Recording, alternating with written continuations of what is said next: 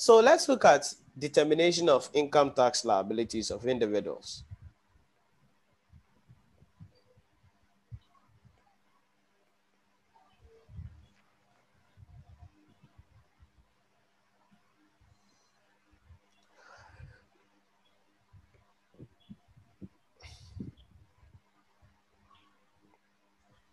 We'll talk about partnership later on. So now we want to focus on individuals.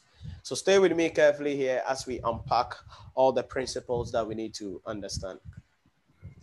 Basically, when we are dealing with the tax liability of the individual, we need to first look at a number of things in that case. The things we look at is that we could work from the bottom to the top. So tax is always charged on the chargeable income on the individual. This is what the tax rate will be, the graduated tax rate will be expressed on. But the chargeable income of individual is equal to the total assessable income of that individual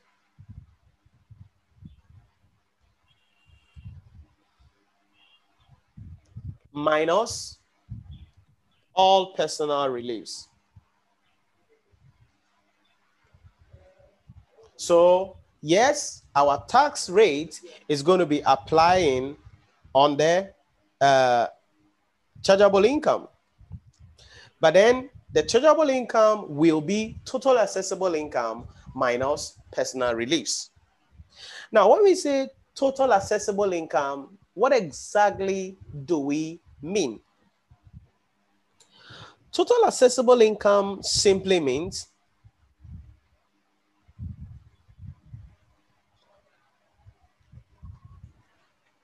the total cash emolument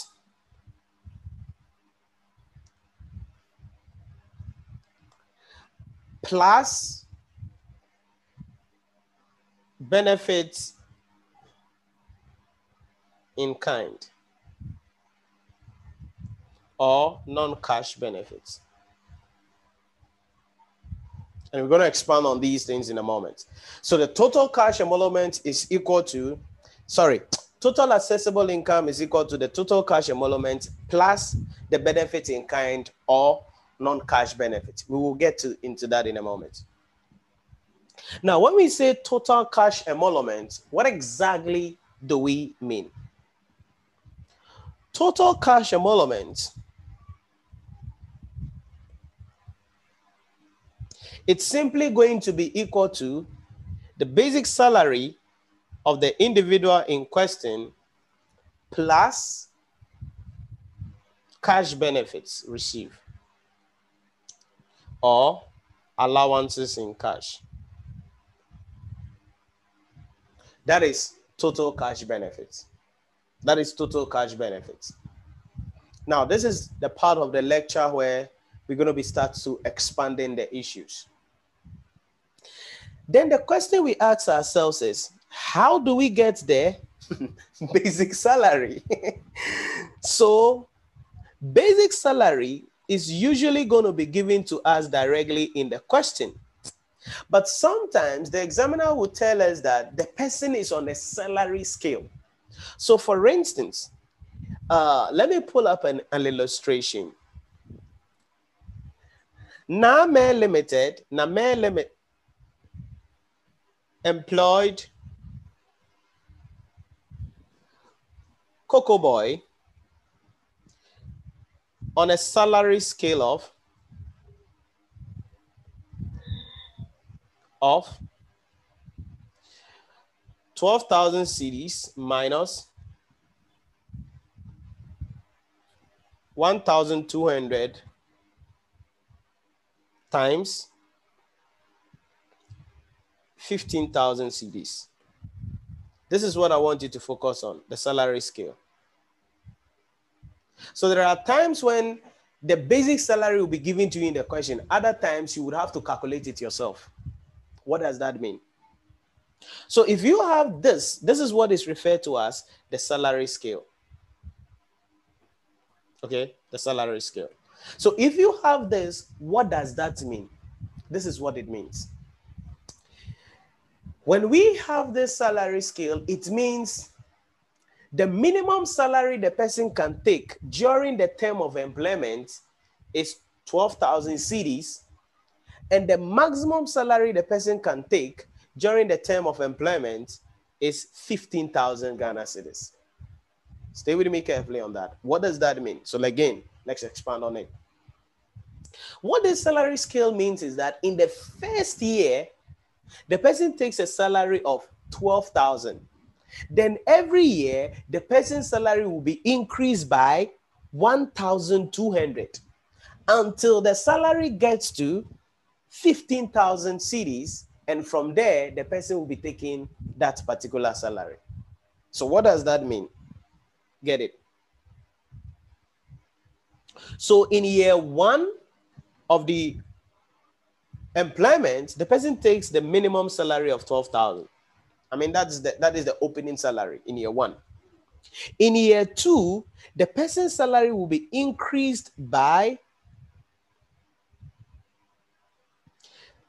1,200. So we're going to have 12,000 plus 1,200, and that's going to be what?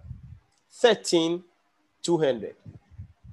In year three, the person's salary will be increased by 1,200 again. So 1,200 by 13,200 plus 1,200.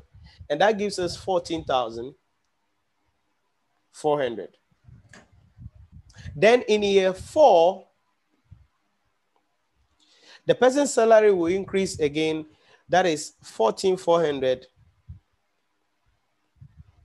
plus 1,200. And that's going to be 16,400. Sorry, 16,600. I'm going to adjust the 15,000 because always it will just fit to the final figure. So let me say 16,600 here. So what does that mean? So it means the maximum salary is the 16,600. So in the fifth year, how much salary would the person take? 16,600. No more incremental. In the sixth year, how much salary would the person take? 16,600. That is the idea about determination of the basic salary of individuals. Any question on the basic salary?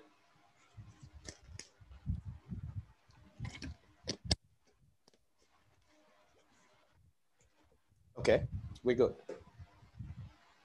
So that is how we determine the basic salary. Then the second thing we ask ourselves is, okay, what are the cash benefits that the individual is likely to be receiving? What are the cash benefits that the individual is likely to be receiving? So let's look at benefits, cash benefits, or allowances. When it comes to the cash benefits or allowances that the person can get, there are a lot of them. There are a lot of them. We could have risks allowance. We could have meal allowance. We could have refund of medical expenses. We could have issues relating to bonus. We could have issues about overtime. But stay with me carefully here, because there is something you must know about bonus. Stay with me carefully here. There is something you must know about overtime, because you don't just get up and bring these guys to the scene. Otherwise, you'll be committing a sin. If you bring them to the scene, you'll be committing a sin. So you got to be careful about the principles surrounding them. So there could be risk allowance, there could be meal allowance, there could be refund of medical expenses coming in, and others. So let's pick these one after the other and talk about them real quick.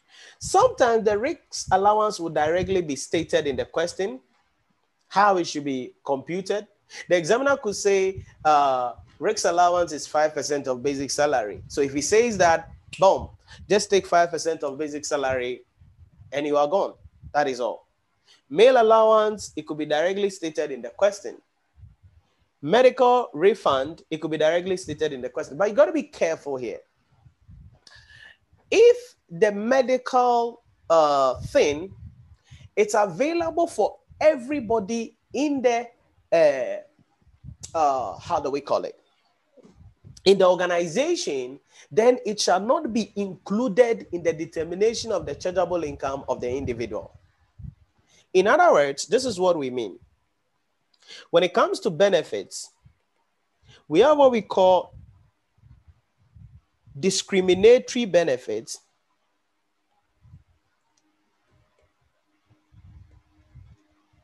and then non-discriminatory benefits.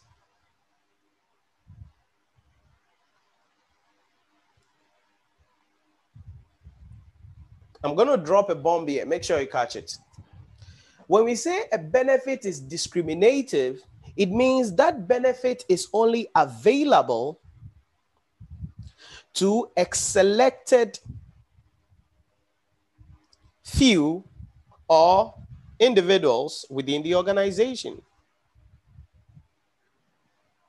That is discriminatory. When we say non-discriminatory, it means these benefits are available to all employees within the organization. Stay with me carefully here. If the benefit is available to all employees within the organization, it shall not be included in the determination of the chargeable income of the individual.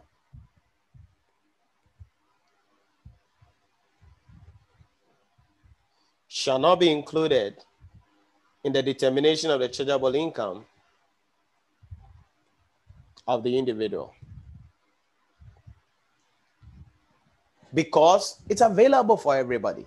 It's available for everybody. It's not that like we corner you somewhere and we give it to you at the back. Nah, like everybody has it. You don't have to meet any criteria before you get it. But this is the catch. Where it is discriminatory, it is available to the CFO, the COO, the CMO, and all the COOs. Then it shall, so this is not included, but this shall be included.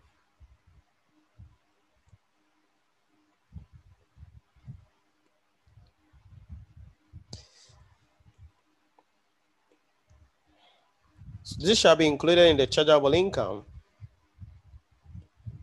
of the individual.